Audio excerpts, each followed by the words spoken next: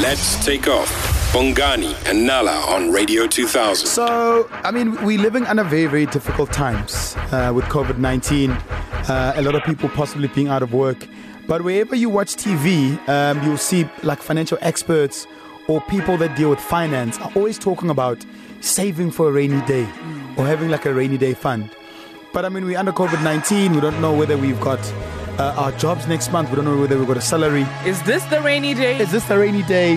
How easy is it to have that so-called fund? A lot of us were struggling to save even before COVID-19. So on the line, we're speaking to Gerald Mwandiambira CFP, author, entrepreneur, as well as an international speaker and wealth expert on the line.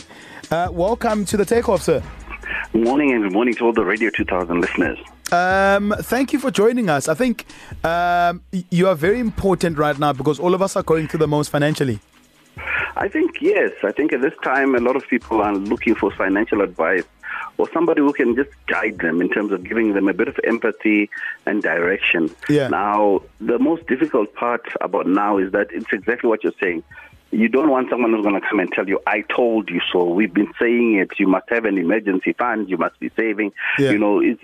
I think at this time, as much as it's important for us to share that this is what you should have been doing, it's about trying to say, how can we preserve what we have and try not to lose more? And that makes it very difficult right now because a lot of people, as you said, don't know if they'll be going back to work.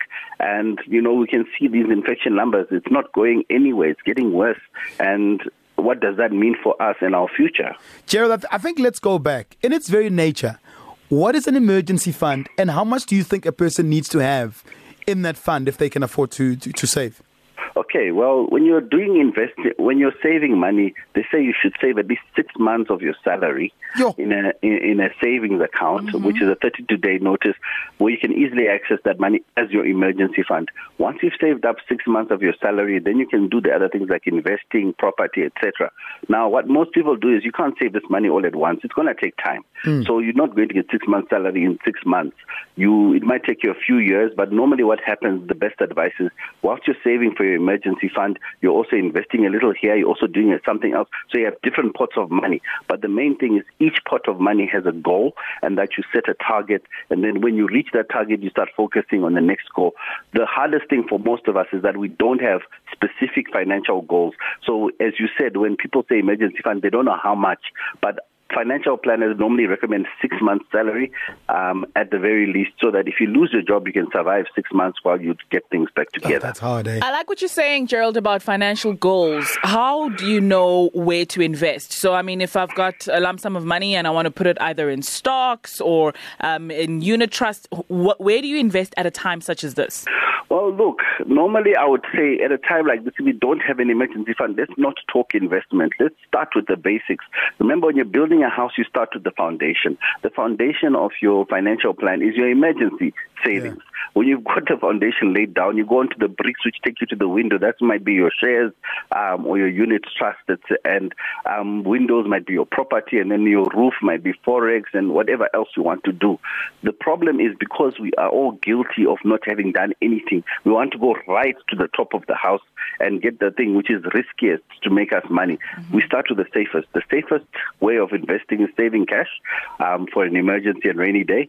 But right now, yes, if you have cash, you have those savings, there are a lot of opportunities out there. But right now, I'd also advise everyone who's listening, hold out.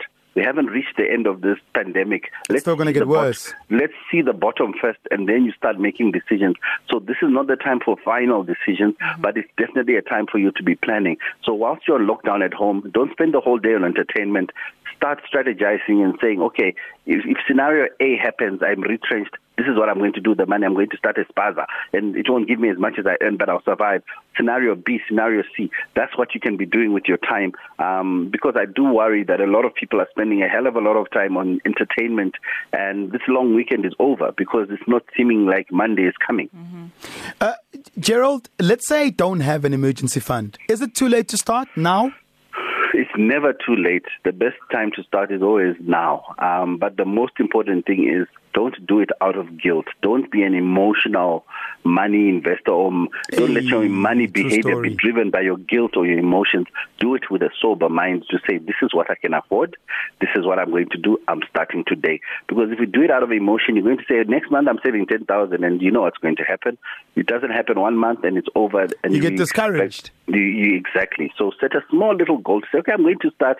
Let me start with 10 Rand Nyana. Yeah. For every week, every day. And then as you get more confident, it becomes easier. But don't be an emotional person who's due in terms of making money decisions, because when emotions and money mix, it's not normally a good mix. Gerald, before we let you go, just give us some final tips and advice that we can take with regards to saving for a rainy day. Well, saving for a rainy day, set a goal which is manageable. So maybe give yourself a goal for 3 months. I want to save X amount, 100 Rand a week or whatever for 3 months. And then every time you reach your goal, set a new goal. Your goal must be short term. Don't make it a 10-year goal, because then you'll never ever feel that you've reached it. So set a small manageable goal. 2, seek advice and counseling from someone who knows more about money and can teach you and coach you. 3, when you're starting to realize your goals, spread the word. There's nothing better than being around the company which makes money as you do. The main thing is look at your friends. Some of the friends we are keeping are the main reason why we never get out to starting. Sometimes we need to start reviewing the situation. With lockdown, you haven't seen many friends. Some of them are not calling. Maybe it's time to let them go. Gerald, where do people find you on social media, man? Because I really like what you're talking about. It's at MRGEEZO, at MRGEEZO, or just ask Gerald.co.za. Ask Gerald.co.za. But let's have those conversations. The lockdown is an excellent opportunity for us to really plan ahead and say, you know what, I've done without these people in my life, and I can do better. And I think the main thing about after COVID-19, the pandemic, is let's all try and do better, because all of us are feeling the pinch together. Gerald, sir, thank you so much. That was Gerald Mwandiambira, CFP author, entrepreneur, as well as international speaker. The Takeoff, weekdays 6 to 9 a.m. with Bongani and Nala. Let's take off.